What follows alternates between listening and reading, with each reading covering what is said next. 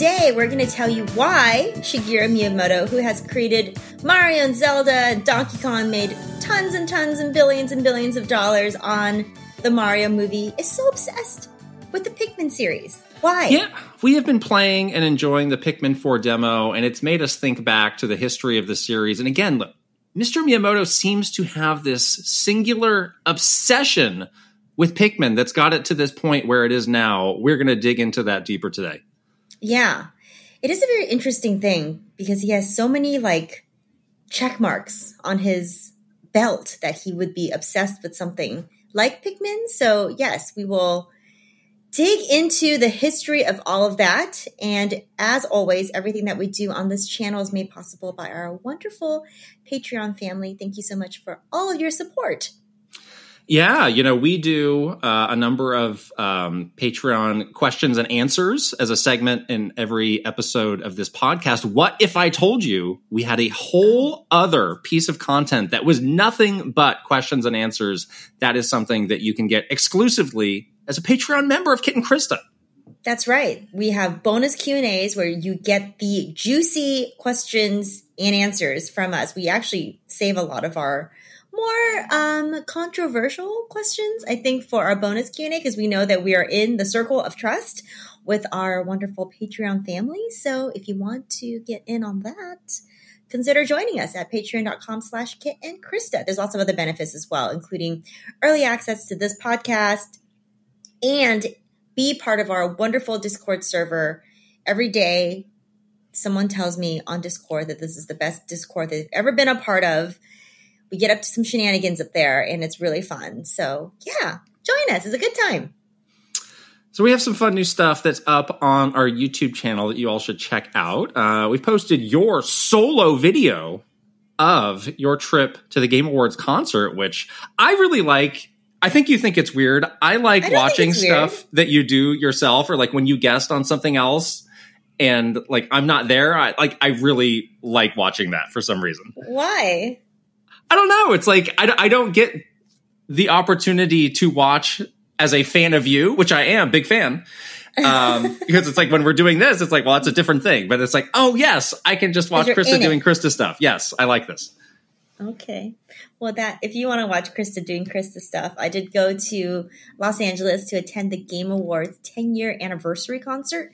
And there's a vlog of that up. It was actually really fun because on that trip, I stayed in a different neighborhood than we normally do. We usually stay downtown because that's when we were at Nintendo. Obviously, we go to, LA for E3 stuff, and it'd always be next to the LACC. So downtown, I think we know pretty well. And honestly, downtown is hit or miss. So it was kind of nice to stay in a different neighborhood. I stayed in West Hollywood this time, right along where all the Los Angeles museums were. So I actually got to be a bit of a tourist for the day.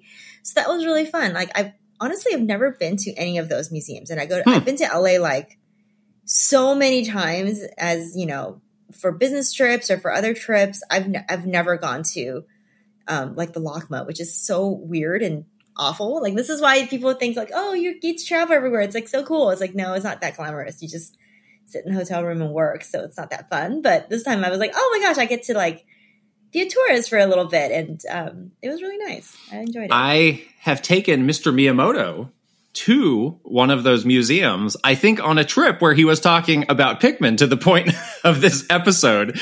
So yeah, that's crazy that you hadn't been to those, but those are really fun. So we've seen Krista doing Krista stuff. Soon you'll be able to watch Kit doing Kit stuff. That's I'm referring to myself in the third person, so it's time to officially get worried. Weirdo. Yes. A weirdo. I am still here in Taiwan. This is my last couple days. By the time this is out, depending on when you're listening to it, I may be back, actually. But I, over the last couple days, have set out on my mission to explore the gaming scene in Taiwan and Taipei in specific. And I'm glad to say that it has been a resounding success. I don't want to go into too much detail because I think you should watch the video, but they have an underground mall. Underground. That Asian malls, man. It goes for over a mile. And I have walked the entire mall and found some really cool stuff that we're working on putting together into a video for all of you. So If you want to see what it's like, the gaming scene in another country in Asia that is not Japan, I think you will not want to miss this one. Yeah, it is so cool to see the gaming scene in other countries. Like, you never know what to expect, what games are really popular in that country. So yes, I have secretly been watching all of you uploaded like 50 plus videos. There was a lot of videos of you exploring the gaming scene in the underground, quite literally gaming scene in Taiwan, not very much underground literally, but it was really cool, and we're putting it together. But yeah, I've never seen that before, so it was kind of cool to just like have a little peekaboo into what other countries are into when it comes to gaming. It's so interesting. One of the little things that's been interesting to see is I don't know the history of games in Taiwan super well, so it's been interesting to see, like, in some of the shops that have retro stuff, like, where the transition point was to we're just importing things from Japan and everything is in Japanese to, now this is actually a dedicated market and they have their own ratings on the games. The stuff is in Chinese because, with a lot of gaming companies, Japan is a dedicated market, and then they just kind of look at a lot of the rest of Asia as the other market. So it's been interesting to see as I go through the different generations in these retro stores, when did that happen with different console companies and different generations? I wonder if there's any dedicated development done in Taiwan. Do they have their own studios out there, or is there anything like that? I'm curious. But yeah, and I guess I've been hearing from a few different people that I just missed when I came here one of the biggest gaming trade shows in the world, actually. So that would have been cool to see, but I just missed it by a couple of days. So yeah, it's a gaming scene that you don't often hear about, but I think is secretly really big from what I've been able to find out. I bet. Yeah. Awesome. Well, that video will be coming out soon. And like you were saying, you are actually coming back from this vacation finally. So that'd be great. Please come back. What kind of greeting will I receive from you? I don't know. Slap in the face. It might be a slap in the face. Weirdly, my mom is also in Asia, and she is in Taiwan as well for the last part of her trip. She was in China. She was in our hometown, obviously. Right. And she's flying back home through Taiwan, but she's in Taiwan right now. I'd like to introduce the third member of this episode, your mother, who's sitting right next to me. No. I know, right? Maybe you'll run into her in the streets, in the underground mall. She'd be buying a retro game or something. Well, you said our flights land at kind of the same time, so I might see her at the airport, which would be great. So amazing. Yeah. Oh my gosh. Give her a high five or something. Both of you are coming back on the same day. That's so funny. Yeah. We have one other video that's up, which this is the rare video where we came up with a fun title first and then decided what we wanted to do with it. Naked and Afraid, Underground for Link and Tears of the Kingdom. So naked and so scared. So this is a really fun challenge. We are taking off all of Link's clothes and accessories, jumping into a chasm of an area in the underground in the depths that we have not explored. So completely blind, no map. And seeing if we can survive for 24 hours in the depths, in the dark. And it is not great, let me tell you. That is a scary place in the best of conditions, honestly, when you're in an area of the depths where you have not found any light routes. It is terrifying down there and difficult.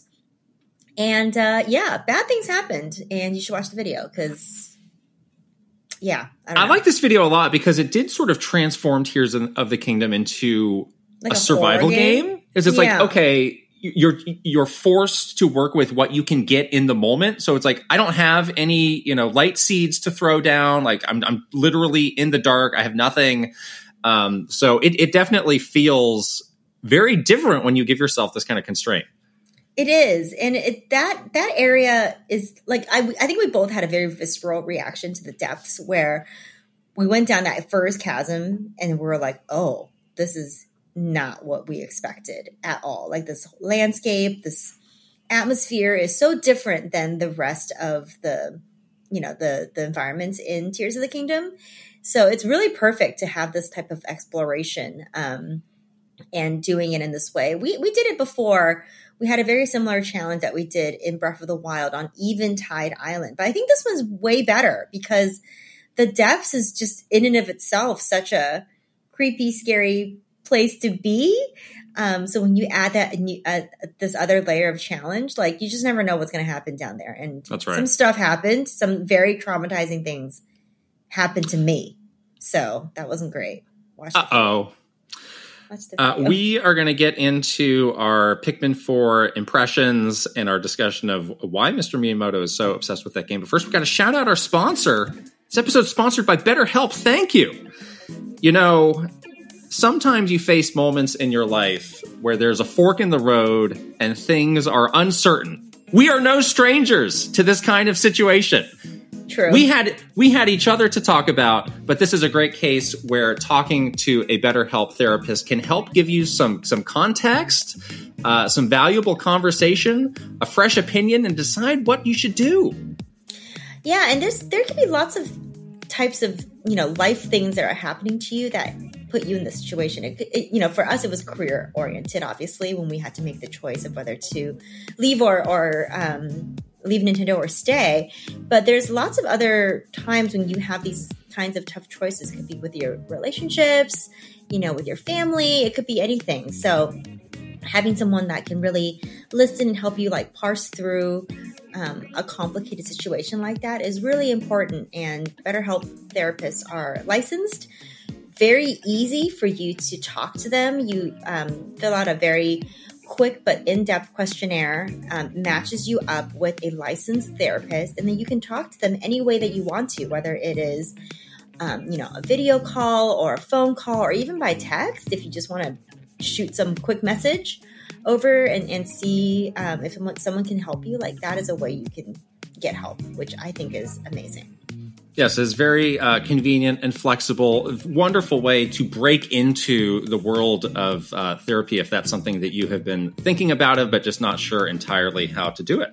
So let therapy be your map with BetterHelp. Visit BetterHelp.com/Kit and Krista today to get 10% off your first month. That's BetterHelp, HELP.com/Kit and Krista.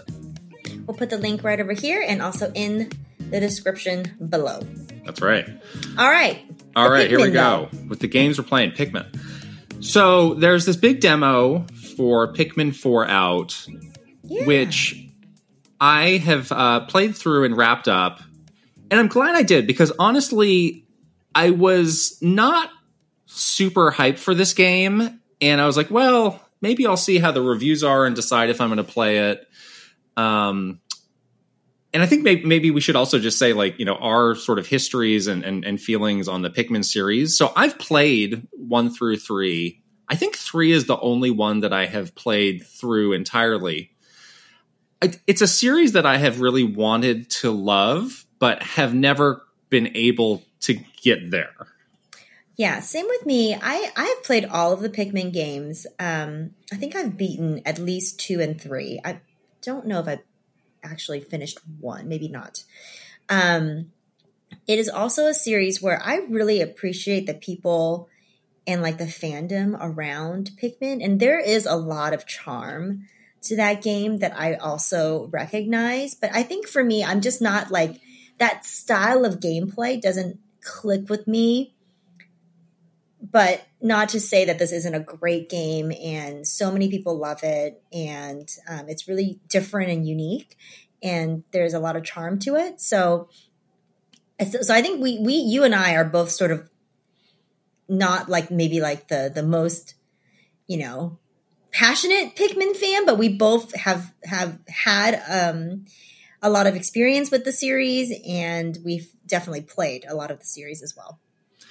Yeah, and when this first, or when Pikmin 4 was first announced in that direct, I thought well, it looks like another one of those, and they're making some small tweaks to make it feel a little bit different, but I wasn't immediately seeing the big differences. But once the demo came out, I started to hear from people saying oh no, this does actually feel quite a bit different, and they have made some tweaks to sort of expand the scope of the game, but also address some of the issues that are pretty specific to the issues that you and I had with the series. So I can say, after I've finished the demo, like I'm pretty hyped for the game, honestly. It does feel like Pikmin's best shot to kind of break out of this niche status. It still very much feels like a Pikmin game, but they have added and changed a lot to go beyond what it was. Yeah, I finished the demo as well. And I definitely agree that there is a lot of new things added and things that, you and I have struggled with in the past, like that sort of mechanic loop of resources versus time versus exploration that can be very constraining. They seem to have addressed that somewhat, especially when you're exploring like the caves, that your time doesn't pass when you explore the caves, for example. Thought that was a really nice touch. The little doggy is really cute. Ochi? Is it Ochi? Yeah. Ochi is really cute and adds like some oomph and power, I think, to the gameplay, which sometimes you feel like is a little bit like, I'm just throwing my poor little Pikmin into demise and they're just going to die. So that's really nice. And then I was really surprised that you even get to create like your own little explorer character. That was really cute. I was surprised by that. So there's definitely some elements there that I really loved. I'm going to need to redo my created character when the full game comes out because, well, I thought I made one that looked a little bit like me, but the more I looked at it, it just looked like Conan O'Brien, and it really started to bother me. There's not a ton of options for that. Not a ton of options. I would have liked a few more options with that, but whatever. It's like really like a minor thing, but it has like that great expression on its face, like the little woo, like that. Yeah, face. I did do the fish lips, which is my trademark. You gotta do fish lips, of course. So Ochi is a really big addition, and again, one that when the game was first revealed, I was like, okay, you have this weird dog thing with no nose and two legs. I don't know if I like it. What's the point? But Ochi does give you a lot of agency as the main character that you didn't have before. Like you were really just helpless throwing these Pikmin and be like, well, I hope they can do their thing. I didn't realize before the demo, like you can ride Ochi around. The Pikmin can ride around, and you can do different sorts of attacks with Ochi, and he's pretty powerful. So I was like, "Oh, this is powerful. A great addition." Well, look how big Ochi is compared to the Pikmin. So it's like times whatever strength of Pikmin, right? Right. And then the other thing that's cool about Ochi is like he has other like little traits. You can like sniff out things. You can follow the little trail where he like sniffs out the little your mission or whatever. So Ochi is quite the puppers with the mostest. So yeah, great addition. We love a good puppers addition to any game. So I give that a win in my book. And something with Ochi that, again, this is sort of where it feels like they've expanded the scope of the game is like there's kind of like an Ochi skill tree where you can choose like what path you want to go down. And they were a bit vague in the demo of like how much you need to commit to one path versus the other. I don't know if eventually you can fill out the whole thing or if you do really need to decide what you want to do. But that's great. And that gives you, something to sort of aspire for and some sort of sense of, oh, yes, I am getting stronger. I'm getting these new abilities. And that does, at least for me, like that adds a lot to the experience.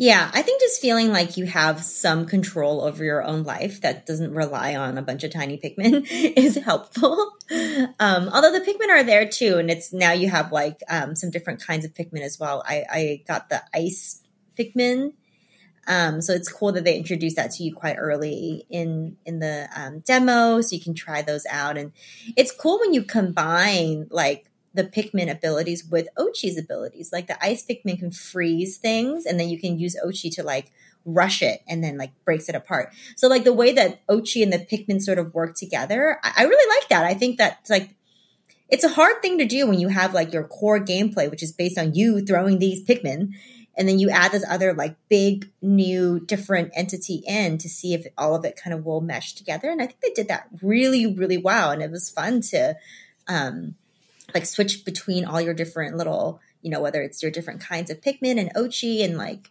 use that creativity to figure out how to get through, the certain levels and enemies and stuff. So I like that a lot.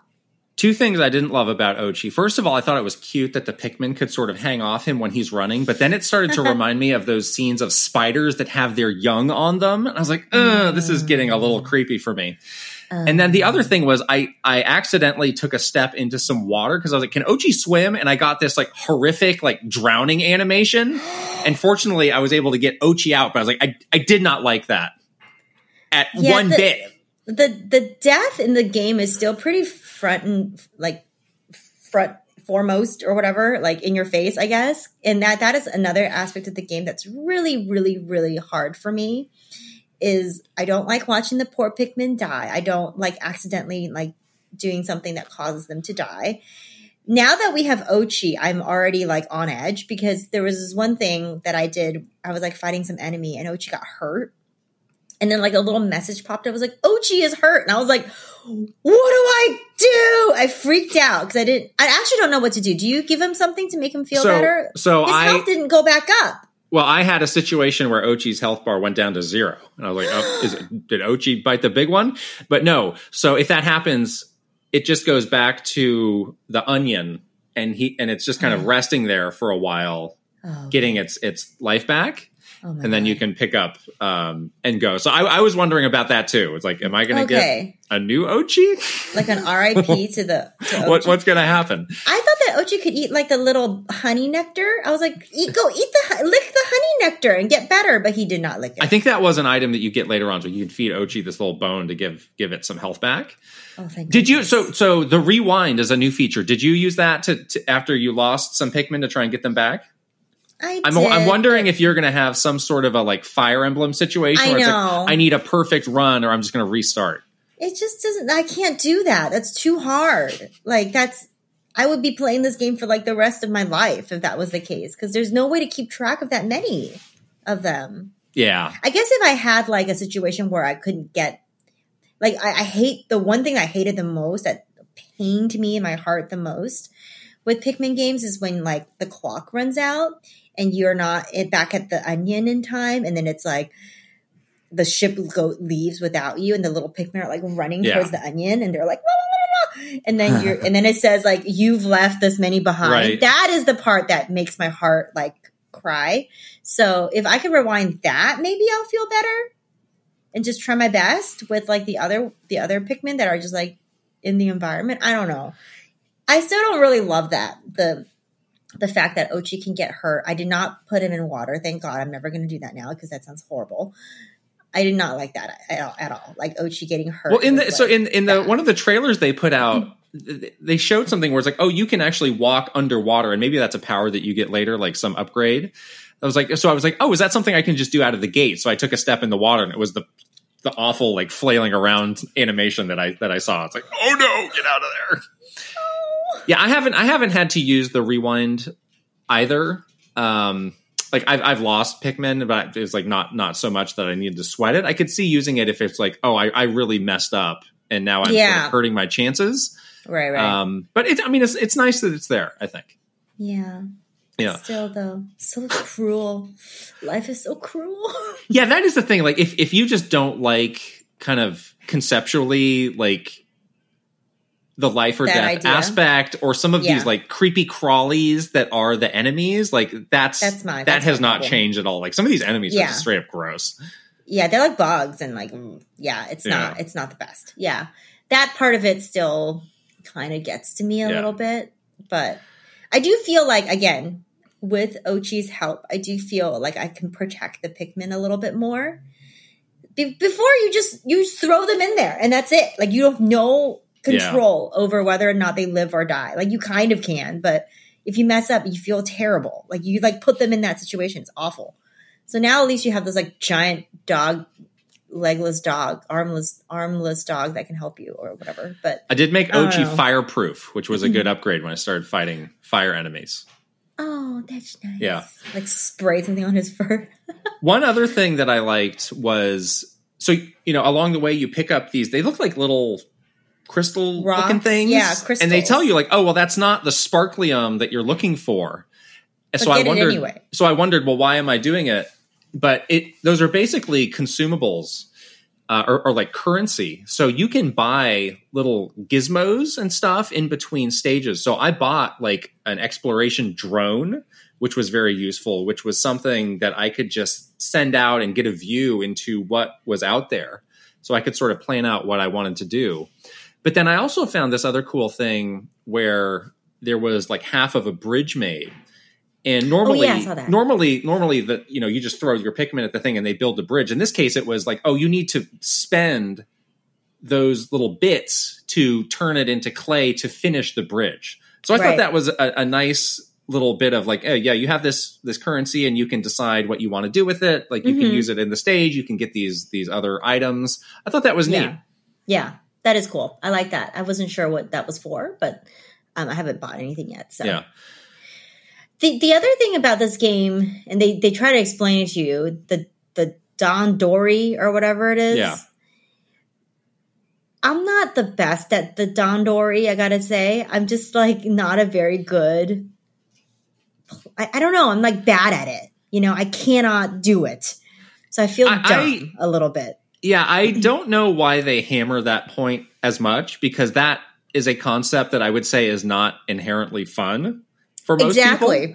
No, it's kind of like it's like a work thing. It's like it's the same thing as like Overcooked, where it's like I'm thinking 9 steps ahead, and I'm multitasking like crazy. So I do think that's a bit of a strange concept for them to push as much as they do.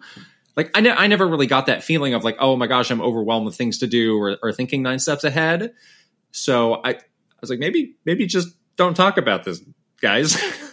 Yeah, but they really like want you to know about it. Yeah. Like they really, in the tutorial, they're like, do you know what this is? This is what this means. And the definition they give you is like the boringest thing you've ever read in your life. It's like some Japanese like work efficiency concept. It's as if you were like working in like a factory. Right, and you're right. No, I don't like this. This is not fun. I want to have fun playing video game. So, and then like, again, and it made me like feel kind of bad a little bit, because I was like, I'm not doing it. I'm not doing that. I'm not efficient or multitask. I'm not doing any of that. I'm just like walking around with these Pikmin and this dog. Like, oh, am I doing this wrong? Like, it kind of made me feel a little bit bad, I guess. So I don't know. Like, this is like very early in the game. I hope it doesn't like ratchet up to a point where I really need to be good at this concept and I just can't be. So that was one thing that I was like, oh, I hope it doesn't like become too hard or something, like, be too serious with that. The demo is pretty talky at points. Like the first 30 or so minutes, like I was getting kind of annoyed because I would feel like I was like, okay, now I get to do the thing. And then they would like break in with some other tutorial. Yeah. And that was actually a comment we heard a lot from our Patreon subscribers when they were talking about the game, was like, it'd be nice to just be able to skip that if you're already pretty in the know, or maybe they should just find a better way to not have to talk you to death. Fortunately, I felt that after I got to a certain point, I was just able to play. And it's neat how it's just like a pretty big open area that you can do kind of whatever you want. I'm sure there's things that you did that I didn't do, and vice versa. Yeah. It's a pretty big area, and I do love like the scale of everything. Like even in the very beginning, when you go into that house, you're like, oh my gosh, I'm so little compared to like these little, this like inside of this house or whatever. Yeah. So that scaling is always fun in a Pikmin game, and it's awesome to see it. Like, so it's so beautiful. But yeah, I do think that Nintendo's not great at the tutorials. I always feel like they treat every game in a franchise as if it's your first one ever. Even like when we're playing Tears of the Kingdom, like, yes, you don't need to tell me. Yes, I understand. Thank you. But like this game too, it's like they tell you, all of the basics. And yeah, if you were a Pikmin player, before 3 games ago, or you played all 3 games leading up to this, you probably don't need to be handheld that much. And if only they can just say like skip tutorial or something. I think it would be nice to recognize that people have sort of different skill levels when they enter into a game like this, and customize that a bit. Yeah. So this game's coming out pretty soon. Again, the demo really sort of changed my impression. I'm not entirely certain like how this game is going to do though. Like it is a series that's been around for 20 years. Like people have largely made up their minds to some extent. And it took me playing the demo, like taking that step to actually download it and play it to really see for myself what had changed and what was different. So I don't think this is going to be one of those like, oh, you know, the series completely changed its fortune now that it's on Switch and, you know, they took kind of a different approach. But I do think it will expand what this series was in a good way for the future. Yeah, I think it still feels pretty niche. Yeah. It's just inherent, I think, in the gameplay. You know, this kind of game, especially when they're hammering concepts like Dandori to the player. Like this type of game just it requires a certain type of person that likes this style of gameplay. And sure, it certainly has like the, you know, Miyamoto Nintendo charm. And there's been so many cool additions that, you know, we both saw in the demo, but at the end of the day, I think the core gameplay will be what keeps people or, you know, attracts people or converts people or not. I love this demo. I thought it was great, but I don't know. I still don't feel like it's a game that I can play. Like, I don't know if I want to play the full game. I don't know if it would, you know, hold my attention. I like the demo. I thought it was cute, you know, but I'm not like jumping on the game day one for sure. I'm probably going to keep that maybe as like I might play that later if I have time. Yeah. I think for me, it was kind of some of the things they had done to modernize it and also like keep you engaged, like that skill tree, like that sort of thing, to feel like you are slowly getting more powerful was cool for me. So yeah, I think there will be a variety of opinions. And we did ask our Patreon subscribers in a poll because I was very curious because we have a lot of people who are diehard fans in our community. We have people who are like us. We have people who have never played a Pikmin. So I was curious to find out like what people thought. So the poll was, if you played it, which of these options describes how you feel about it? So 68% said, I love Pikmin and I love the demo. 18% said, I don't really like Pikmin and I also don't like the demo. So kind of staying where they were on that position. 13% said, I don't really like Pikmin, but I'm loving this demo. I put myself in that category. Yeah. And then 1%, the lone 1% said, I love Pikmin, but I don't like the demo. Oh. So that kind of speaks to what you were saying of, yes, it's a very good version of Pikmin. It will probably somewhat expand what this series has been, but it's not going to be like this life-changing thing where it's like, oh my gosh, all of a sudden Pikmin's like the hottest thing in the world.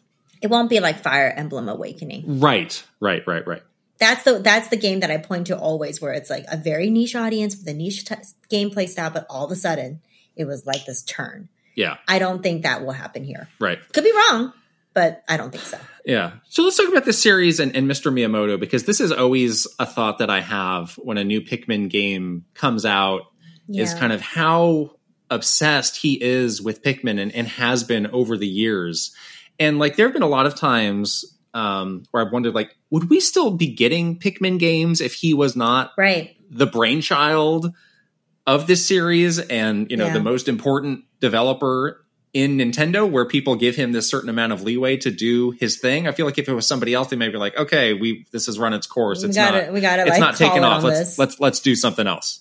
Absolutely. I think it 100% has to do with Mr. Miyamoto's personal just passion for this series. And I want to dig into this with you a bit more, because I thought about this a lot, and we obviously interacted with Mr. Miyamoto a lot and sat in a lot of his interviews where he does talk about Pikmin. And we have seen it in action. We have seen it in action, but I do wonder, like, what it is specifically about the series that is so important to him. We know that one thing that he loves is when, like, life imitates art. Like, for example, he always talks about like Nintendogs, and he was like, yeah, I got a dog that year. I like literally got a puppy, and this puppy was like ridiculous and crazy. So I made Nintendogs because it was fun, you know, like to watch this like puppy like roll around in my house and like chew stuff. So he's very much like that type of developer. Like he pulls a lot of his inspirations from his daily life. So I'm like, what is it about this what are you what are you trying to channel here? Because it has like a cute, charming, like maybe we're in the garden kind of quality to it, but it also has a kind of a morbid, like we're all gonna die quality to it as well. So I'm really curious about his thought process behind it. Well, I think that's one thing where he has this personal connection to the concept. But I think, for me, I think it's something else where if you are him, literally everything that you have created in your career has turned to gold, except for this. Yeah. And I think that must like keep him up at night, where it's like, surely, like, I can fix this. So it's just like, we just keep getting Pikmin games. It's like, oh, this is the one. This is the one. And none of them are ever the one. And nobody's really in a position, again, to say like, hey, why don't you spend the time that you would spend on a Pikmin on something else? Which I think just gives him this like laser focus on like, I'm going to do this. I can do it. I'm Miyamoto, looking in the mirror every day. I'm Miyamoto. I'm going to do this. Do you know who I am? Do you know who I am? Throwing a Pikmin against You're going to like a Pikmin. Yeah, that's so true. It's like the one thing in your career that hasn't been like the world's biggest hit ever. Like everything he does. Almost, literally every other thing. No, I think not almost. Literally, yes. This is like the one, if 99% of the things that he did turned to gold and became mega popular and made billions of dollars. And then the one thing, he just can't seem to like get it to stick.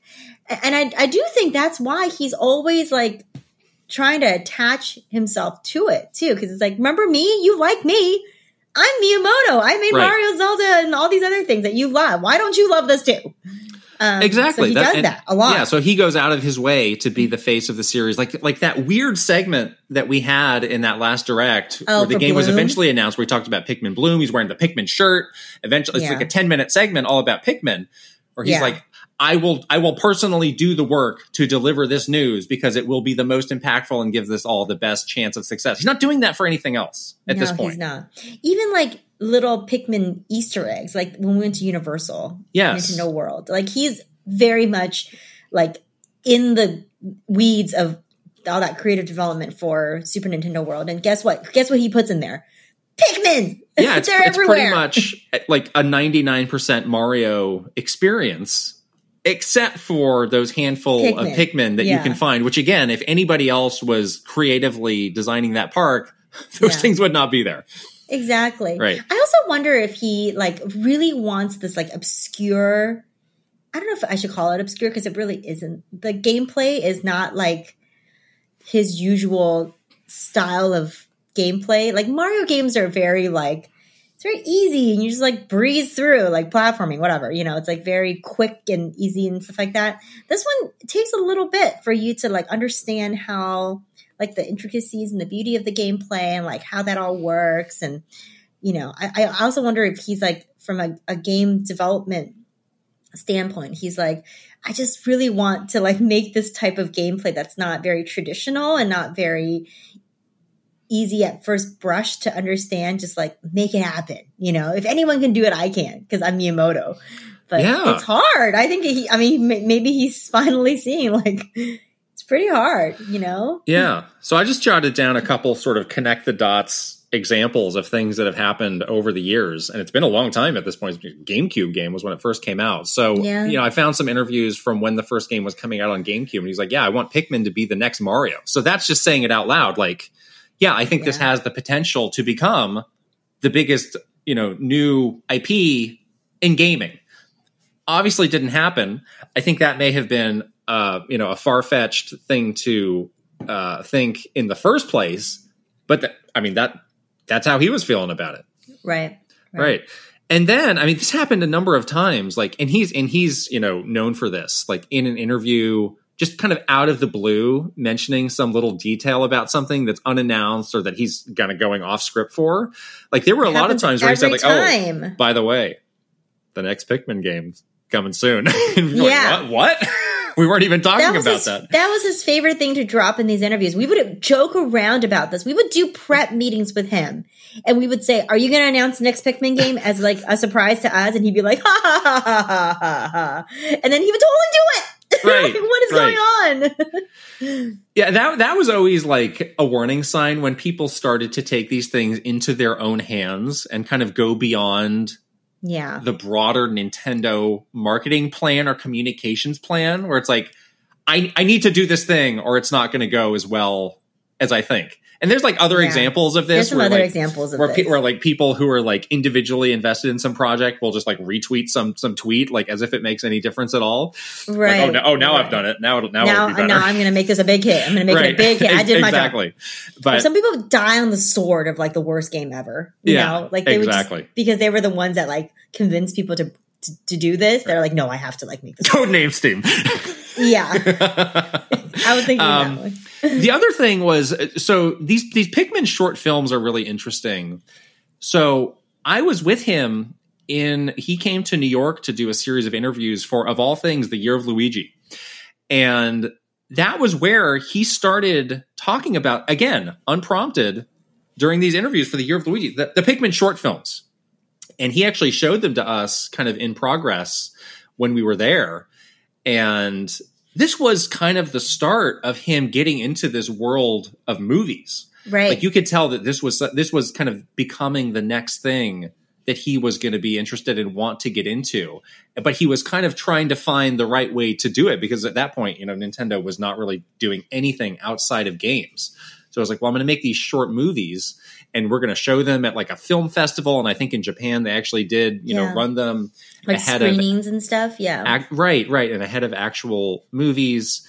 So again, they weren't doing this with Mario. They weren't doing this with Zelda. It was kind of like, yeah, I'm just going to do this on the side, wink, wink. But it became this obsession. So on one hand, it's great that this led him to gave him this very basic experience of making movies, of making animated movies that, I think carried over to some extent to the Mario movie. But at the time it was like, again, like, why are you doing this? Was a lot of the feeling. Yeah. And we weren't really sure like what to do with it either. I think we had like uploaded them maybe to our YouTube channel or something like that. But it was like to me, it felt like just a lot of resources and work and time that he put into something that there wasn't sort of a clear plan for, why they existed. Right. Except for the sheer fact that he wanted to do it, Right. And then the other thing that's kind of in that same category is Pikmin Bloom, and we have some Niantic news later on in this episode. Things are not going that great for Niantic outside of Pokemon Go. And, this does not strike me as the next big hit AR game. And I don't think it has been. And I think a lot of this is Nintendo keeping this propped up. But, again, you saw him talking about it in that Nintendo Direct. People were baffled by that. Like, he just seems to want to make this a thing and sees, I think he sees this as like, oh, well, maybe this is the way that I can broaden the audience to bring people into the game. 100%. I don't think it is. You try everything. Yeah. You try everything. You try they can you strike lightning again with Niantic's Pokemon Go with Pikmin Bloom? Maybe. Try it, Try it with the resources that, you're able to try it with. But obviously that didn't seem to happen. So, yeah, it does seem like, he personally has done just about everything to make this into a thing. But yeah, well, I mean, we'll see with this new one if it becomes a thing. Like, I think people that love this style of gameplay would absolutely, and they haven't tried this game yet, like would absolutely love this game.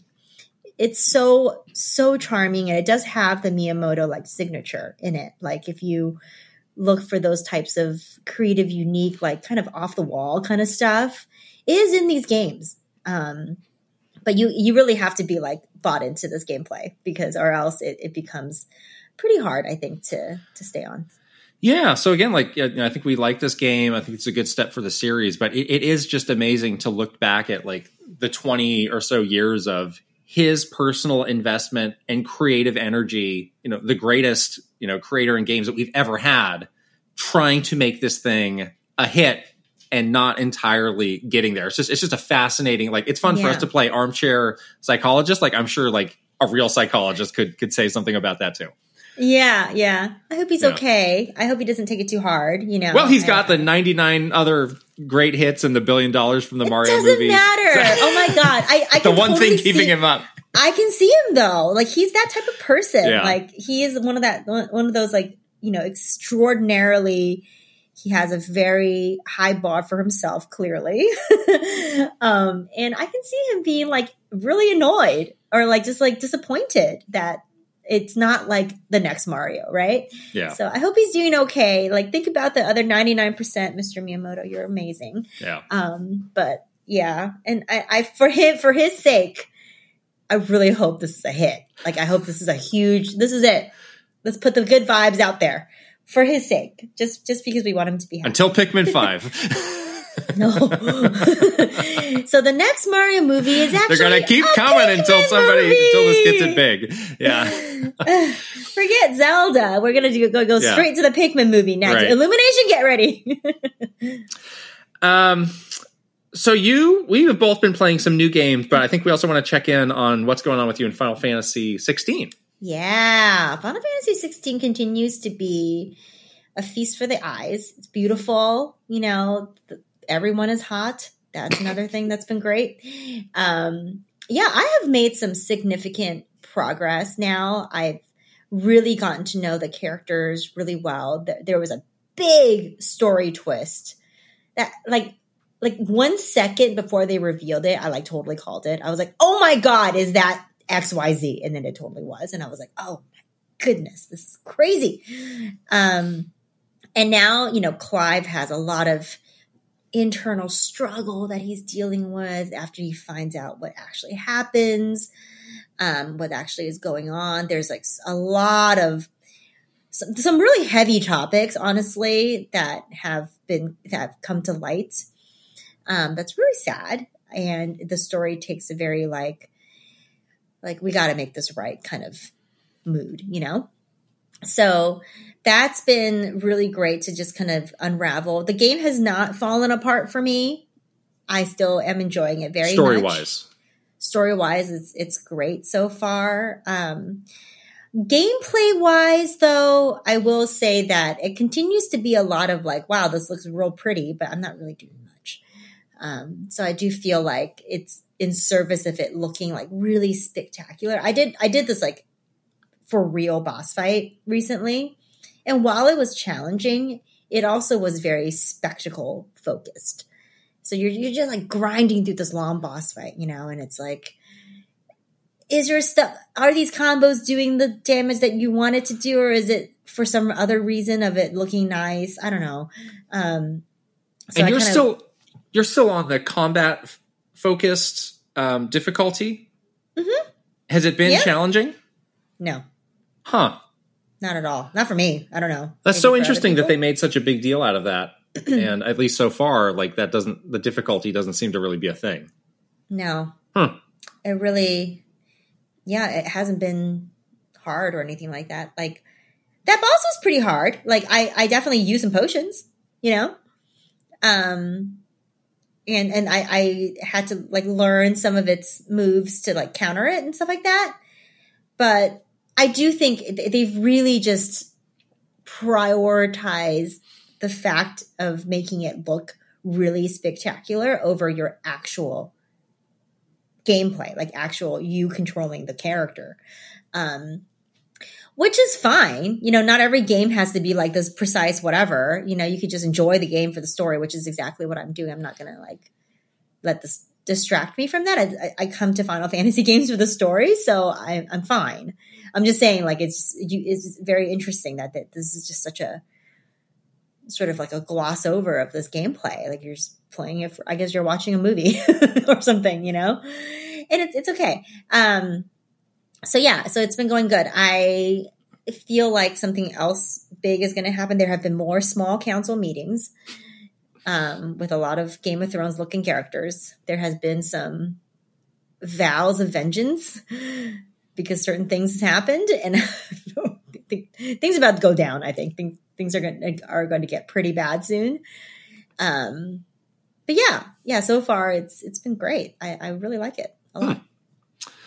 I continue to waffle on my big decision of when I get back of what is the big game I'm going to pick up, especially now that Pikmin is in the mix for later in the month, or be it Final Fantasy or Star Wars or that. I just don't know. Oh boy. I'll play it by ear when I get back. I'm not going to worry about it. You're going to have to make some decisions. When you get home. Yeah. Another game you've been playing is Ghost Trick, which... Oh my God, Ghost Trick. ...is a game I heard of when it first came out, and I know a lot of people love, but I still don't exactly know what it is.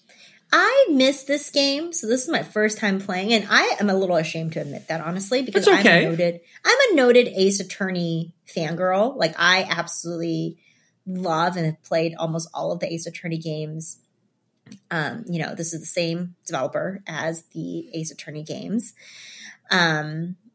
Same director. And it definitely has that similar style, but I honestly, like, I don't know if it's been a while since I played an Ace Attorney game or something, but I really like this a lot. Like, maybe even a little tiny bit more than Ace Attorney, because Ace Attorney games, I know this is one of the things that you don't really love about Ace Attorney games, is that you feel like you have to listen to a lot of dialogue and you're like 3 steps ahead of the solution before they ever get to the solution, and you already know the answer. I Dandoried the heck out of this case. Oh, the Dandori. That's fun. But this game is a lot faster paced. So it feels like a quicker, faster paced Ace Attorney game. You still get the great, like, gasp worthy story, which I definitely gasped a lot of times when I was playing this game. Like, there were so many twists, and I was just like, oh my, what? It's so crazy. And, you are playing, like, in the same genre, like you're like a detective. So you're still kind of in that Ace Attorney genre of like solving a case and finding the clues and all that stuff. So if you like that kind of stuff, you'll love Ghost Trick. But the premise of the game is pretty simple. You died, and your little ghost orb can inhabit inanimate objects, and you have to use that to figure out why you died. And you have to use it to save people from dying that are part of your story. So what the game does is, like, really clever. It basically lets you watch how they die, and then you get to rewind the clock by 4 minutes. So 4 minutes before their death. And then you have to figure out, like, what you can manipulate in the environment around you to make it so that they can avoid dying. And it's on a timer. So it's like, you got 4 minutes to figure this out. And you're like kind of jetting around the room, like trying to inhabit different objects, seeing like the different things that you can do to try to save this person. Like one person was like about to get smushed by like a wrecking ball. You have to like find a way to like move the wrecking ball out of the way so it like smushes something else, like things like that. So it's super fun. I think I'm getting close to the end because I'm like, already? The story's starting to wrap up. I played the crap out of this game. Wow. So okay. It's so good. So good. And I'm just so bummed that like there's no more Ghost Trick. Where is the more Ghost Trick games? I guess it's hard for them to make this. But yeah, I mean it's great that they are putting this out again, because I think it didn't do super great when it first came out. It's like a cult classic. Yeah. And I think this is one of the games that disappeared with the eShop closing. So, I think this was a DS game. Oh, a DS game. A DS game, so even before then. So yeah, it's also got like a good bit of age on it as well. Yeah. So good on Capcom for understanding, people love this game, and it's another shot. And it looks fantastic on Switch. Really? Like, it looks so good. The colors are so vibrant. It has this like really cool, like you can see the Ace Attorney signature because obviously it's from the same director, but it has like this really great, like almost like early 2000s cartoon, Disney Channel cartoon vibe to it. Like, I don't know if people have watched the cartoon, like Johnny Bravo or like Kim Possible. That's exactly what it looked like to me. Kim Possible is another one that reminds me of that. Like, that's what, and the main character looks a lot like Johnny Bravo. But that's what it reminds me of. And it's like so nostalgic, like that style. And it's so good. And it's funny. Like, there's like a whole thing that takes place in a giant chicken restaurant. I don't know. You guys can play this game. It's so good. It's so, I cannot stress enough how much I love this game and how everyone should play it because it's amazing. Wow. So good. So good. Overwhelmingly positive. Okay. 10 out of 10. Oh my 9 gosh. 9 out of 10 for Tears of the Kingdom. Put it on 10 the box. out of 10. Put it on the for box, Ghost Capcom. Flawless. From a chicken restaurant to a sushi restaurant, there's one more thing we want to talk about. It's a game I've been playing on Steam Deck while I've been out of home. It's called Dave the Diver.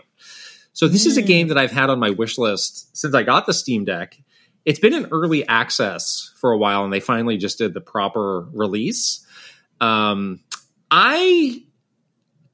struggled for a while I was like, what kind of game is this? Because in all the videos they put out, it looks like really well done and fun, but they blow through a lot of different genres in a short amount of time. So I'm like, I don't know what this game is. So I'll just kind of walk you through the concept and the stuff that you do. So basically, you are Dave, who is an undersea diver, and you work for this sushi restaurant in this random like tropical island. And the loop, so everything is broken into days. So the loop of the day is you go diving, which is like 2D diving, and you catch the fish. So you have a spear gun, you have a knife for harvesting things off of the ground, and all of that is procedurally done. So every time you go, it's a little bit different. And you can get upgrades to your spear gun and your equipment, or you can get like a little thing which will help you swim faster. But every time you come out of the water, it's reset and you go back to your sort of your base equipment. So there is a bit of randomness to the stuff that you're getting and the things that you can like do. Hades. It is. They where call it's that like part you get a little bit roguelite-y. Roguelike, yeah. So that's the first thing you do. And so you gather stuff to go into the restaurant. And that's fun. Like exploring the water is different. Some of the fish will attack you, so you need to either avoid them or take them out to get away from them.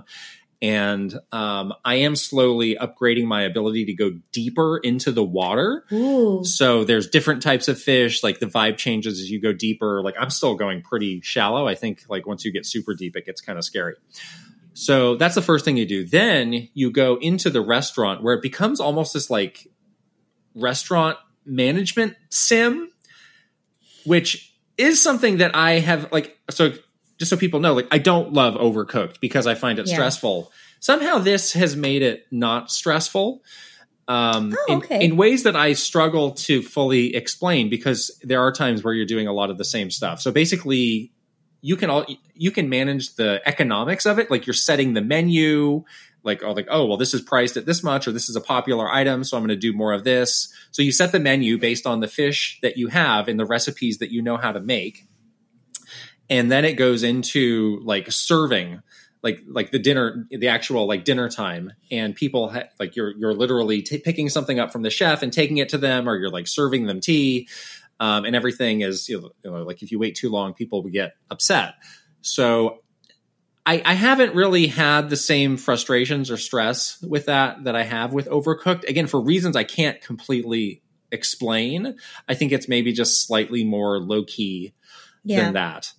But that's been fun. Not as frantic as it is in Overcooked, where the whole entire gameplay is like based on as frantic as possible. Like that's the point of it. Yeah. So then you do the night and you see like how much money you made. And then it kind of goes into this kind of, again, back into the simmy part of things where it's like, well, do you want to hire a new employee with the money, or do you want to do an upgrade to your restaurant to make it more appealing?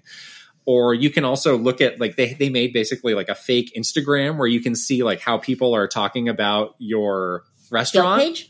with fake little posts, and it's like really well done. Like they did a really good job of imitating Instagram, and you can like the posts and do all that stuff. Oh my goodness. And once you get a certain amount of social media clout, like your restaurant can expand. So there's a lot to this game, and there's also kind of like a through line story that is really fun. Like this game just has like a good kind of low key vibe, because again, you're set off in this like tropical island. So it's like, yeah, we're doing this restaurant, but it's like, it doesn't feel like this life or death thing. It's like, yeah, we're having a good time doing this restaurant. So I really like it. It's very hard to describe the genre. It's like a big mashup of a lot of different things. I've been enjoying it a lot. The one thing that I will say is a bit like anachronistic with the vibe of some of the other things that you're doing is like you are like hardcore like hunting down these fish and like you shoot them with the spear gun, like blood shoots out. Like a spear gun. Or like blood shoots or like out. One of the things that you have to do, or one of the items that the chef wants to serve is like it's like a shark head. It's like a roasted shark head, which is literally a shark head on a platter. And it's like you have to like basically get a gun to shoot the shark and kill it. So it's like, this is maybe a bit out of line with the tone of some of the other parts of the game, but it's like you have to bash the fish on with a club. No, but it's like, yeah, well, this is where sushi comes from, but it is very like in your, it's very unabashed about like that side of things. So if people are like squeamish or don't like that sort of it, I did not like taking down that shark, but I had to do it because I love sharks. So just putting that out there just so people know. But otherwise, I'm really liking this game a lot. And I think that might be the game that I really hunker down and play a lot on the plane ride back, which is quite long. Like macabre games of like death and the circle of life. The creatures. Whoa. It's the circle of life. Let me live in denial. Yes. It's also the Steam sale, the big Steam summer sale is happening right now. So I am saw so many games. That's a question that we have for our bonus Q&A for this week, which is what are some of the games I'm looking at for the Steam sale. So I'll be answering that there. But we can go ahead and jump forward to the news. But first, let's shout out our other sponsor for this episode, which is Factor. Thank you, Factor. We are in the thick of summer. I imagine a lot of people are looking for wholesome, convenient meals that they can have to support their active life out in the sun in this beautiful summer weather. That's right. You are probably going to be very reliant on your Factor meals when you get home from your long vacation. Am I ever? You're not going to have time to go grocery shopping. These meals come packed, ready to go. They're not frozen. They are easy to prepare. You just microwave them for 2 minutes and they're ready to go. And there's tons of recipes. And I think that this is perfect when you're coming back from a long trip or doing some meal planning. You know, you're going to be busy. For your work week that week, this is a great option. That's right. You told me once you get off that plane, you better be ready to podcast, boy. So I am not going to have time to go to the supermarket or anything else like that. I am going to have a big Factor order lined up just so I can take it easy and get back into the swing of things. But yes, every week there's like 30 plus different options. So there's so much variety. And yeah, it's ready to go. You just put it in the microwave and you're all set. And we have been eating this stuff and it all tastes really good. So good. That's the best part of it. It's really, really good. Absolutely. Yeah. So head to factor75.com/KitandKrista50 and use code KitandKrista50 to get 50% off. That's code KitandKrista50 at factor75.com/KitandKrista50 to get 50% off. That is a lot of percents off. The link will be here and in the description below. Yeah. All right. Let's get into our news. All right. We're leading off the news with the latest on the Microsoft FTC trial, which has wrapped up by now. We were wondering like what kind of bombshells would be coming out this last week. I wouldn't say there were as many as the first week, but there were some interesting little bits to talk about. Yeah, there's more Nintendo stuff, I think, in this second part of it. There were some interesting jabs from all of these people that are a part of this. And also, someone that we both worked with was deposed about, I'm assuming, Nintendo's place in all of this, Nintendo's, place in the market as well. But yeah, it is interesting. I think the biggest thing that came out for this is like how these other companies see Nintendo. Like, how do they see them? How do they view them?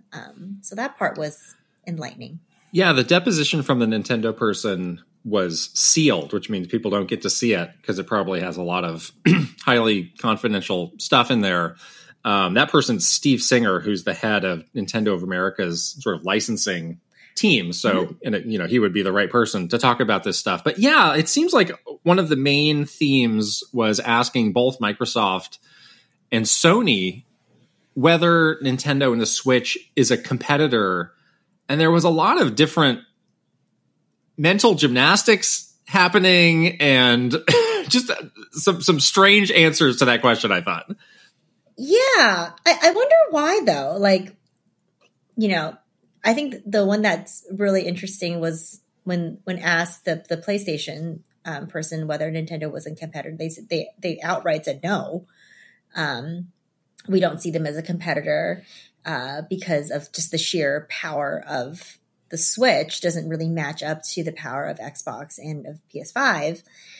And they sort of like did this weird song dance around like the audience for Nintendo is like very, very different than the audience for, you know, PlayStation or Xbox, which I don't know if it's actually true. You know, like, sure, Nintendo has a history of more family friendly games, but I don't know. I feel like there could be more overlap than they make it out to be. Like last week, you have to wonder, like, you know, people want to position, these companies want to position themselves in a way that serves their interest in this case.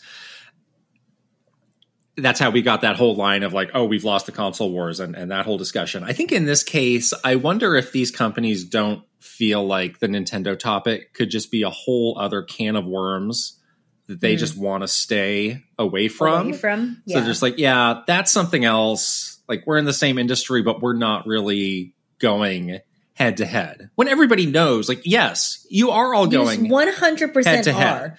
I mean, not to the degree that Sony and Microsoft are, but yeah, there's definitely people who have made a buying decision of like, I can buy one of the three. Which one will I buy? Right. Exactly. So it is very strange that there was this kind of like almost like active avoidance of any Nintendo topics or just trying really hard by both companies to make it, you know, not be a topic of conversation at all, you know, in these proceedings or whatever. Yeah. So the Microsoft reasoning was that they are misaligned with this generational hardware cycle, right? That Microsoft and Sony are very in lockstep with each other on. And then, yeah, the PlayStation answer from Jim Ryan. We sometimes take jabs at Jim Ryan. I really like him for being just like very no nonsense about this stuff. Yeah, he is gaming's Gordon Ramsay in more than just looks. Oh boy! But he was like, That's hard job. They cannot, you know, their hardware can't play our games. So, you know, as far as us being the premium, most technologically advanced entity in video games, like, no, they're not.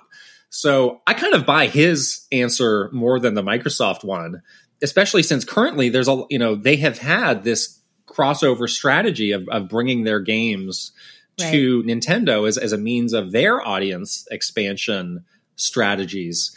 So yeah, in this case, I think, you know, the no nonsense Jim Ryan answer actually holds more water. Yeah, it does. And I love how they were like, when asked about the audience and like whether or not Nintendo's for kids, he like definitely danced around it. Like he was like, I'm not going there. Right. No way. Yeah. And then Jim Ryan had another little jab that he snuck in of like, you're like, why do you think Call of Duty is so popular in America or something like that? And he's like, well, it involves shooting and they love guns over there. He had something like that he was saying. Yeah. So you gotta stick the knife wherever you can in this case. You gotta do something. It's really terrible to have to sit and be just ask the questions to pose like all day long like that. It's probably just awful. Like not a lot of people can probably handle that. So the case is over. There was at the end a lot of, and people were reporting on this, that an actual judge was asking a lot of questions to kind of get around a lot of the fluff. Yeah. And is that typical? Yeah, I think in this case they're able to ask at the end to clarify for themselves, you know, what their position is. It seemed a lot of people, there's still people arguing both sides of like who had the better case. There seemed to be a lot of people who felt like Microsoft made a better case of itself than the FTC did. And I think based on the questions from the judge, those seem to be a bit more pointed towards the FTC of like, is this really serving the reason the FTC exists? Of protecting the consumer and not just protecting corporations. Right. I don't know if that's indicative of the case overall. So, it sounds like we're going to get a ruling soon. Again, they have to. I think they have a deadline, or else they have to kind of restart a lot of this whole process. Oh my gosh, so we cannot restart. That will be a big bombshell. And then I believe, I could be wrong in this, but I believe there's still the work they had to do, remember, in the UK. That's right. That was the Did other. Did they resolve that? I think they may have resolved part I need to triple check that. But in any case, we're getting close to something happening on this trial, whatever it is. Maybe it remains to be seen. At this point, I'm sure they're just like, just give us the decision. Like, anyway, it's better than the waiting. Sometimes the waiting is the worst part. So I'm sure everyone's just ready to hear what the final decision will be. Yeah. Do you think they're going to be okay? Do you think Microsoft is going to be able to do this? I think the Microsoft side will win. I never thought that the case against it was that strong. Yeah. So, I do think it'll go through despite all the strong opposition that Sony has put up. I think the case is – and there does seem to be a lot of lingering resentment around Microsoft. I think if this was another company who was doing it, it might – they might not have run into all of these roadblocks. But I do think it will eventually go in their favor. Yeah. I do too. I think we just need to put it past us and move forward. Yeah. So there's just one other news story we want to talk about this week, which was one that I didn't see too many people talking about this, but it's around Niantic, as we were saying at the top. So they've closed a studio that they had in LA. Yeah. And they laid off 230 employees, which is really quite significant. Yeah. Yeah, that's quite significant. I mean, maybe there's just so many kind of tech layoffs lately that it's just like, just one more of these. But there was this kind of leaked email from John Hanke where he was talking about how, the company grew, like a lot of other companies really grew in the pandemic, but it kind of put them into this unsustainable place. And now they have to undo a lot of, the growth-oriented changes that they did for the company during the pandemic. So they did recommit to Pokemon Go, wanting to make that a game that they can support forever. But as far as all of their other projects, they're really slashing a lot of those. And they have a Monster Hunter one that's coming up. Obviously, Pikmin Bloom is still going. Mm-hmm. There's a Marvel one. Have they had another hit? Beyond Pokemon Go, one of these that has worked? I mean, even and obviously nothing will be as big as Pokemon Go, but even just been something that is popular enough to sustain it. Nope. I think the other answer is the game that they made before Pokemon Go, Ingress. I think that still does have a community, but it's amazing that the rush post Pokemon Go and all of the great IP that they got really didn't result in anything. Yeah, it's such a weird phenomenon. That's the thing about phenomenons. It only happens in a very specific, with very specific circumstances. And that was just the cards lined up for them for this. And it just goes to show that it's a shot in the dark. You don't know, Pokemon's probably their most well-known IP for sure. I don't think any of the other things that they has had that level of cachet and mass appeal. But even so, things that they did with the NBA didn't take off. Things that they did with Marvel didn't. They have Harry Potter. They had lots of IP that were really popular, but it's just one of those lightning in a bottle kind of situations that you can't predict. I'm not aware of any other companies that are focused on AR games the way they are. That's another interesting thing about this is after Pokemon Go, there were no competitors to them who could crop up. Maybe you need some technology that they have, some knowledge that they have to really do it that just other companies can't replicate. That seems strange to me. The other thing is it is hard. These games kind of strike me as an MMO where it's you can really only play one of these at a time. Unless you're going to be like the wacky guy out there with 19 with phones. The 15 phones. Yeah. Like the grandpa who's got 19 phones on a bicycle playing Pokemon Go. Because it literally does. Like, it requires your full attention on the one phone that you have. So I don't know what their expectation was. It was just like, oh, we're just going to saturate all these IPs and we will find the game that works for all of these different audiences. I don't know. It just is, the genre itself seems very hard to expand the way they did. Right. Unless the gameplay is something vastly different. But if the gameplay is similar to that of Pokemon Go, for all of their other projects that they're doing. And Pikmin Bloom is pretty similar, where you are like required to, do the walking outside to collect the things. Like, it's very similar to that Pokemon Go loop. I feel like it would be really hard for you to try to multitask all of those games. That would be pretty tough. Yeah, I do think Nintendo is just, bankrolling Pikmin Bloom at this point. I think if it was another company, it probably would have been shut down. But you wonder, like, how long are they going to do this? Are they going to do it forever? Or are they going? Because obviously, when you shut these games down, it does become like a big admission of like, oh yeah, this didn't work out the way that we wanted. And again, this is not the time to do anything like that for Pikmin. I was going to say, like, don't rock the boat right now. Don't do it now. Pikmin. But I wonder. Maybe in between Pikmin games, they quietly just pull the plug on it, or what? Yeah. Or do they just stick it like, we're going to grit our teeth and pay for this as long as it takes? Maybe they have enough money to do that. And obviously they do, but. Yeah.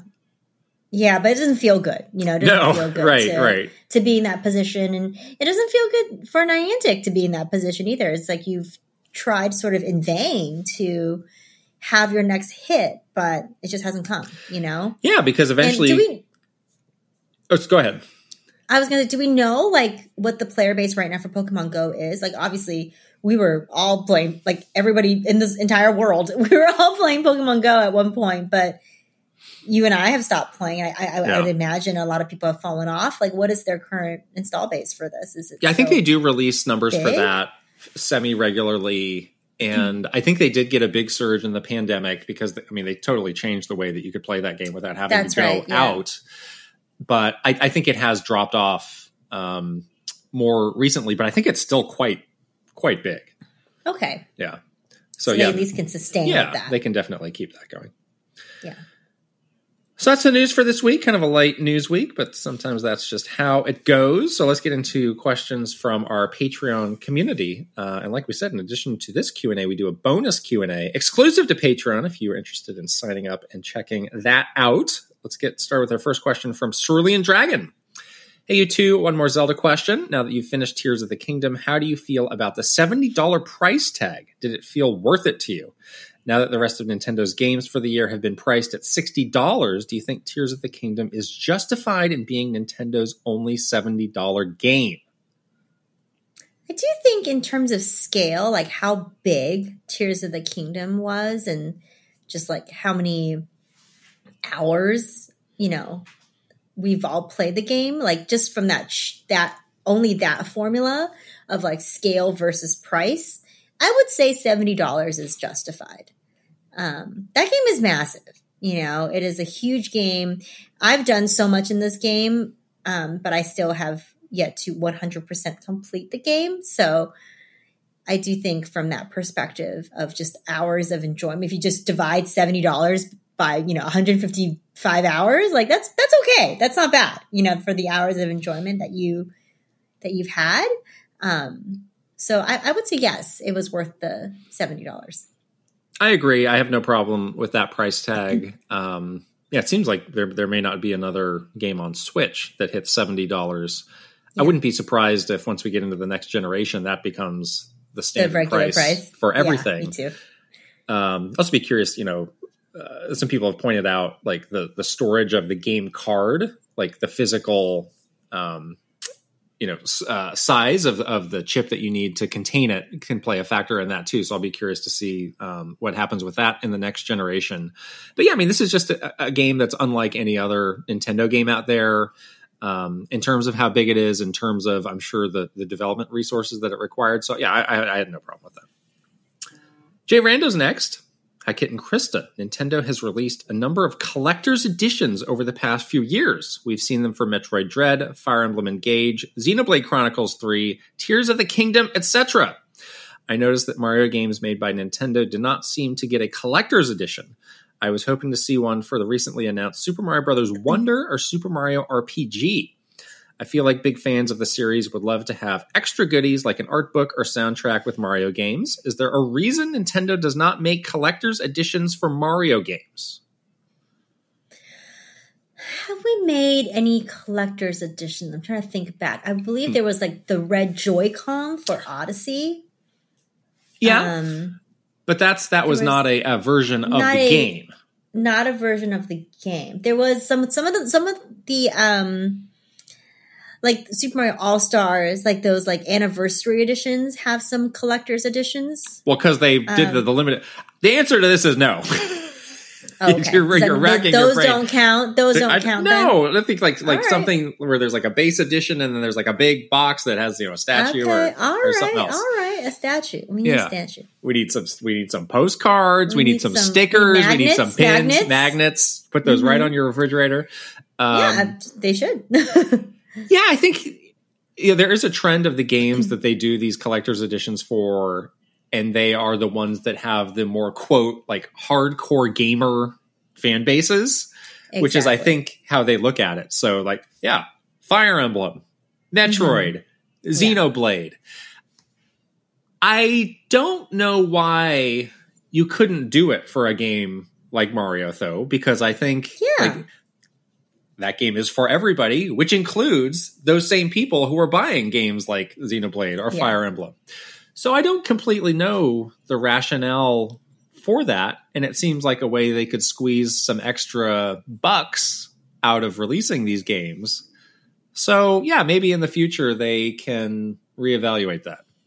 I feel like every single time we launch a Mario game, the mentality and the priorities shift really significantly towards like, what are the things that we can do that would be the biggest, impact for getting that new player or that expanded audience. So they really just like brush aside all of these tried and true things that usually work for other games like collector's editions or,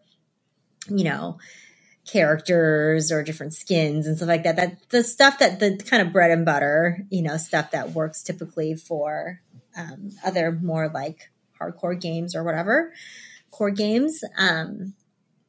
So I feel like that might be part of it. And that's why maybe we've only seen sort of like anniversary type collector's editions, because it's like, oh, this is an opportunity to celebrate Mario that everybody will remember because it's like, it's a significant milestone, for that franchise or something like that. The counter argument to what I just said, and now I'm going to argue with myself, is there is already so much Mario stuff out there. It's like, do you really need to get Mario stickers through the game, or can you just go out and buy those Mario stickers?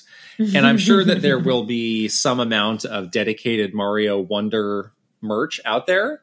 So maybe that's just how they look at like, this is such a big franchise. Like, hey, Xenoblade fans, there's not going to be a lot of other Xenoblade stuff beyond the games. Here's your chance to get it. So maybe that's another true. Way of looking at it. I still think they could do those if they made something exclusive and special to put in a limited edition, but maybe they don't see the need. I don't know. Where's the Geno amiibo? Don't start with that. Where is it? The people are going to get too mad. Geno amiibo for Smash. Put it on a Smash Brothers base. Put Geno in the Smash Brothers game. It's more than a DLC costume or more than a Mii costume. Why don't you think of that? Assist trophy. That'll get them going. Our next question is also about Mario RPG from Pidge01. I've got a question surrounding the Super Mario RPG remake. The gaming community's reception to this game's reveal has been explosive, to put it lightly. It's been very interesting that we're seeing a return to Super Mario RPG in 2023, especially when the game isn't celebrating a milestone birthday or anything like that. Fans have been loudly clamoring for a return to Super Mario RPG since the early 2000s, and the Geno for Smash campaign has been notoriously popular, but nothing ever came of it. It does feel like this reveal has come out of nowhere. My question is, do you have any insights as to why at this point in time, 27 years later, was the right time to revisit the game and no sooner? From your time at Nintendo, do you know if there were any rumblings about this game being a possibility before now? Was Square really not being open or cooperative to the idea of their characters being used in another game, or was it just speculation? Or was it always a possibility on the table, but just deprioritized in favor of other projects? Thanks for your consideration. So many scenarios. So many scenarios. Well, I think the thing with Nintendo is that their library is so deep, like anything could be on the table for consideration in terms of a remake. They do this, they look at it we joke around about this a lot, but this whole idea of like, what can we do? What can we dig up from the past to get people excited about our upcoming game that we want to be a hit? That's why we were all predicting to no avail that, they were going to launch like the Wind Waker remake in the lead up to Tears of the Kingdom, because we were like, oh, what a great way to like, quote, warm up marketing the people so they can get into the Zelda mindset and get ready for Tears of the Kingdom, which is a game they wanted to be a hit. So in this case, I think very much it's like, what can we do now that will get people into the Mario game mindset, capitalize on the fervor from the Mario movie and all of that great, new fans that movie has brought in, and get people excited for Wonder. That's pretty easy for us to do. And I think that's why the timing for this game is what it is. I had a similar thought initially when the rumors for this started to go around of like, boy, that would be out of nowhere. But then you do realize that we have not seen a Mario and Luigi game on Switch. And that developer who was making the Mario and Luigi games basically closed down. So yes. I wonder if there is just a moment of transition with that series where they're trying to find a new team or some sort of a new direction where I think the scope would need to be a little bit bigger than, the handheld dedicated series. So I wonder if this is just like, we're putting out something that is like that fan base will enjoy to give us the time to do what we need to do with that other series. Because there are a lot of similarities. They are distinct things, but there are some similarities in terms of the gameplay, in terms of how the characters are treated. And it becomes this nice bonus as well while people wait for the next Mario and Luigi. Yeah, I want the next Mario and Luigi very badly. So please bring one to Switch. In the meantime, I think you're going to love this game. I really want to see your reaction to this game when you finally get to play it. I have high hopes. I can't wait to play this game. Everyone has really set my expectations up for this. What if you hate Gino after all this? Not Gino? I think you might like Mallow better. I'm just going to keep saying this so that you're not shocked when it happens. Do you think I won't like Gino? Do you think I won't like Gino? Maybe I like Mallow a little bit better. Maybe that's the whole hidden agenda to all of this. Yeah. Gotta look a little bit deeper. Follow the money. Tuskoob has the next question. Hi, Kit and Krista. Do you personally see a future for the Xbox platform after they've admitted to, quote, losing the console wars for 2 generations straight? In their shoes, would you give it one more college try and try to make the Xbox brand boom with a pivot / one last generation? Or would you hunker down and focus on just what's working? Game Pass. Thank you for your insight. Well, like you were saying, I don't think they actually think they lost. I think that they are definitely saying this for the courtroom to make sure that their case goes their way. I mean, there might be some little nuggets of admittance that, there have been a bit of a struggle for the last, couple of generations, and they're trying to get their way back on the up and up. I do feel like, and we talked about this a little bit after the whole announcement season, like I do feel like they're feeling pretty good about themselves after all of their, recent announcements in the showcase, and people seem really happy with what they have coming up. So I wouldn't say they're like, we're losers, let's shut this thing down. I think they want the case to go their way, but they probably are feeling relatively confident about their future. So I don't know if they need to like do anything right now, honestly. At a company as big as Microsoft, there's usually some sort of a hidden or not spoken about benefit to these projects that spread out to other teams, unless something is like a complete and utter flop that you just need to pull the plug on. So, with the last generation Xbox One, like they talked about the cloud, and that was a big initiative for Microsoft overall then. Now Microsoft is getting very deep into artificial intelligence. You wonder, like, is there something between the games unit and the artificial, like, is there some interplay there? Obviously, it's a great foothold into the entertainment world, which is a good place for all of these big tech companies to be. So I think there's more to it than just the like, oh, Xbox lost money again kind of storylines, because I think Microsoft gets a lot out of it in terms of training up different parts of their business or different areas of technology that can be moved around. We saw this with Stadia, where now they're talking about, they're testing that you can play games within YouTube. Like, clearly that's a Stadia oriented technology that now they're moving around. So we see that a lot. I do think, though, they will continue to move away from the physical console eventually. I don't know when exactly the right generation for that is, but that seems to be the writing on the wall with what they're doing with Game Pass and the cloud play. It's obviously not something that they could do now, but I do think they would like to just make it a service where with whatever device you want, you could tap into this huge library of games. And I think that could be a cool niche for them. Yeah, I think that's the thing that they need to do right now is actually find their like unique, niche, or we used to call it, this is Reggie's words. Reggie used to call it a unique value proposition. And we would talk about that. Like, what is Nintendo Switch's unique value proposition? It was very easy to describe that to somebody. You can say it in one sentence. So Microsoft needs to do some work and figure out what theirs is, and be able to have them, have like ownership over that one thing that makes them different from, the other gaming other gaming companies.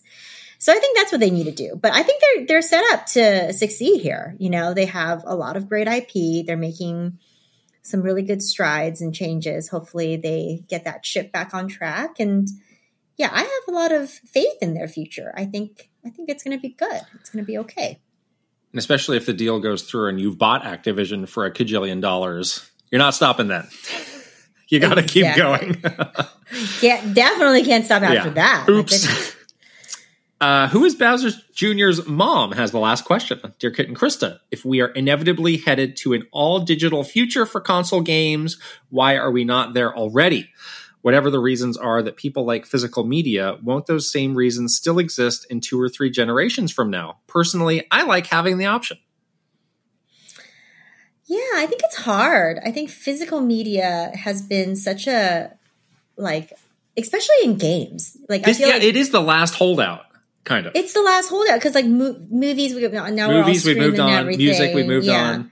Although you bought the Mario movie on Blu-ray, so there's that. It was the first time in a long time, though. Yeah, so there is that collector's aspect to it. But games is there's something about now we're getting real philosophical or psychological. But I feel like, armchair psychiatrist, I feel like there's something to a connective tissue between a physical game and that you're physically playing it that has some weird link in your brain that you can't undo. Unlike a movie, which is a very passive activity, you put in a Blu-ray, you watch the movie. You stream a movie, you watch the movie. There's nothing different there. But there's something about the idea of you are physically controlling a character with your 2 hands that you've put a game that's physically that you can hold in your hands. I don't know. I feel like there's some weird psychological thing there that we can't shake. I agree with that. And I also think there's just a mistrust that has been the creation of all these gaming companies, weird decisions with backwards compatibility. Because you never know, am I going to be able to play this in the future? Am I not? I don't know.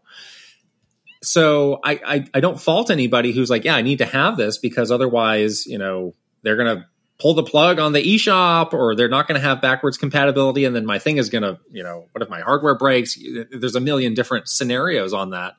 Whereas it's like, I can watch a DVD I had from 20 years ago on any like current Blu-ray player. Like I don't have to worry about that. I mean, I guess with music, they just stopped making the hardware altogether. So now you have this like combo of like, oh, people are into vinyl. Now people are into cassettes. It's like me. You're into cassettes now? You've moved on to cassettes? I'm into vinyl. So that's kind of in its own place. But yeah, I think a lot of this is the creation of the game industry itself, not really picking and choosing what they want to do with backwards compatibility. Nobody feels good about, has assurance about this huge library that they have. So that's on them. Interesting.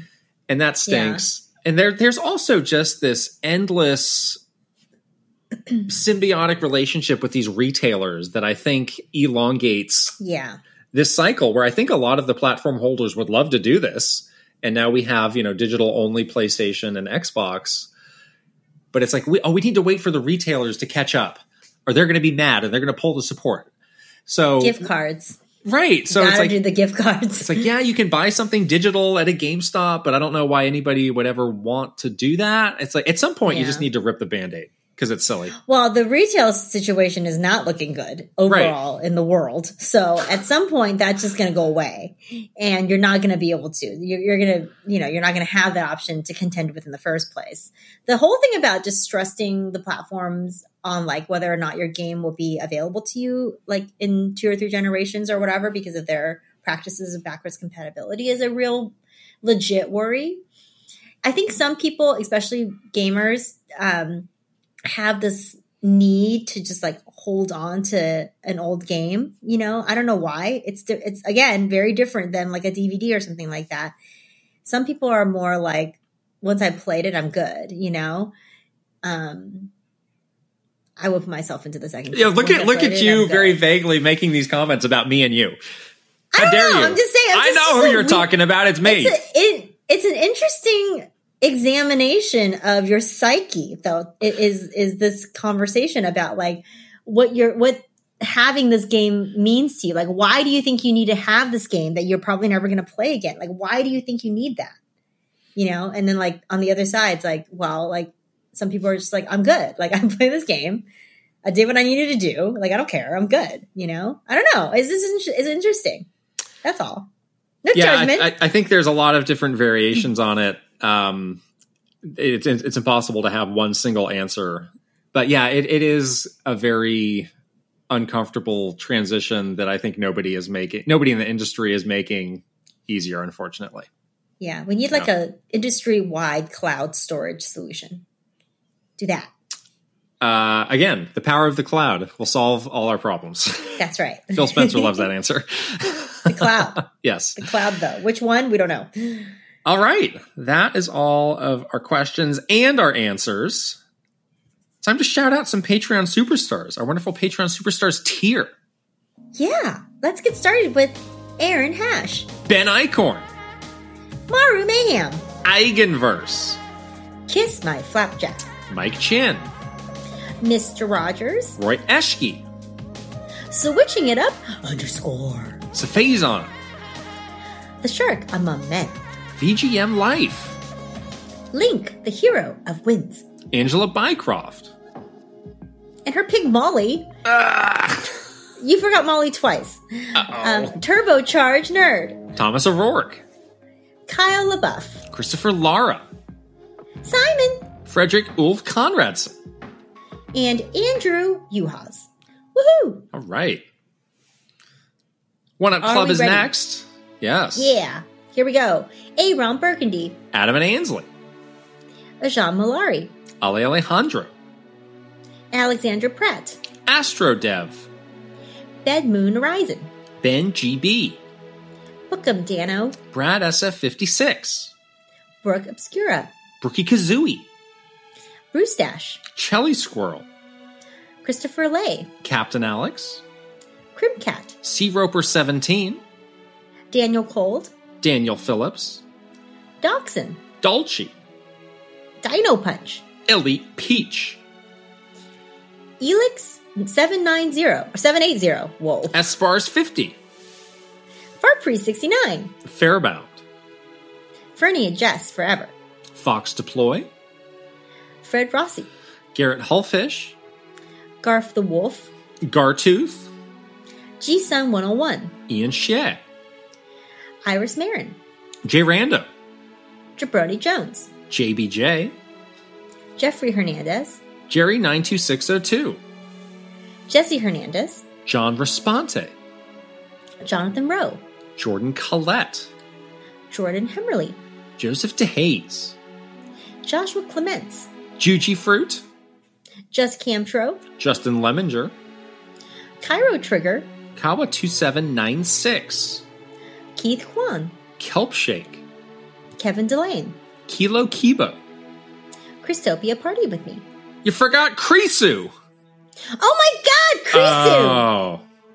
It's all thrown off now. I'm going Kyle Gamer Barry Rookie. Kyle Kretzer. Kyler Nelson. Linnell Stickman. Lennis Sullivan. Lit. Mad Dog 5981. Marky Man 64. Mecha Dragon 101. Megan. Michael Cravens. Mikey. Motomania. Mr. Andy Pong. Mr. Beans and Dip. Amazon Poke Gamer. Mytran. Nasir. Nathan Burkhart. Nick E. Ninja 11. Panda Buns. Pangy. Paul C. Pace. Fall Gale Network. Prime Factor. Prince Charmless. Raver. Rain Tech. Renee Rivers. RJ Kern. Rob Osborne. Rocks. Ryanetta. Sam Nealand.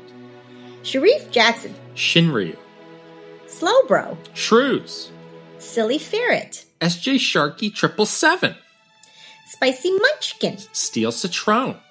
Tales of Link. Tech Magic. Terra Storm. Thomas Alvarez. Topher Schmofer. Travis Torline.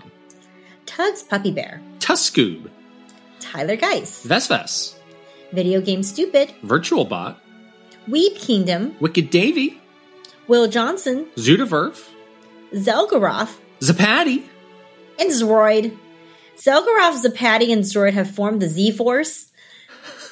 It's basically the Triforce, but with Z's. FYI. I wanted everyone to know that. Z-Force? The Z-Force. FYI. Okay. Good to know. Just your information. There is some exciting and fun things afoot on Patreon, which we will talk more about next week. We're a part of one of these early trial things that Patreon is doing. Thank you again, Patreon, for doing that. We'll talk about it more next week, but if you want to poke around on our page, it's already up. That's a little tease if you want to take a look. I had really a moment of like, what are you talking about? What are you talking about? And then I realized what you were talking about like 20 seconds in. I was like, oh yeah, that's also next week we're going to be in the same room together. I won't stand for any more of this nonsense. I can finally slap you when I feel like it. Excellent. I want to hold on to this. I want to hold on to this cartridge for the rest of my life. Leave me alone. I'm going to slap it out of your hand. How dare you subtweet me when I'm 6 inches away? I'm going to shove it in the garbage disposal, and then what are you going to do? Hmm? Yes. All right. Please help us by subscribing to patreon.com/Kit and Krista. You are keeping this going. Kit will need your contributions to come back from Taiwan. Please don't make me us. hitchhike back. It's a long one. He's gonna have to ride like a camel back. So you better get going. Yeah. What else have you got to say to these people? If you're watching this podcast on video, you can go ahead and subscribe to the Kit and Krista YouTube channel. Give this video a thumbs up and also leave us a comment. We read them all. If you are listening on audio, you can also go ahead and subscribe. Give us a 5-star rating and also leave a written review, please. Please. And also follow us on socials. We are Kit and Krista on Twitter, Instagram, TikTok, YouTube, and Facebook. I have to return my key to the social channels probably in the next couple of days. So follow now while the getting is good and the buck tweets wild are while you can. While the tweets are at its hottest, the Instagram reels are at their realest. Follow because it's gonna get boring. I reviewed a Mario movie breakfast roll. Brioche roll. Please check that out. Yes. Yes. Taste test. All right. That is it.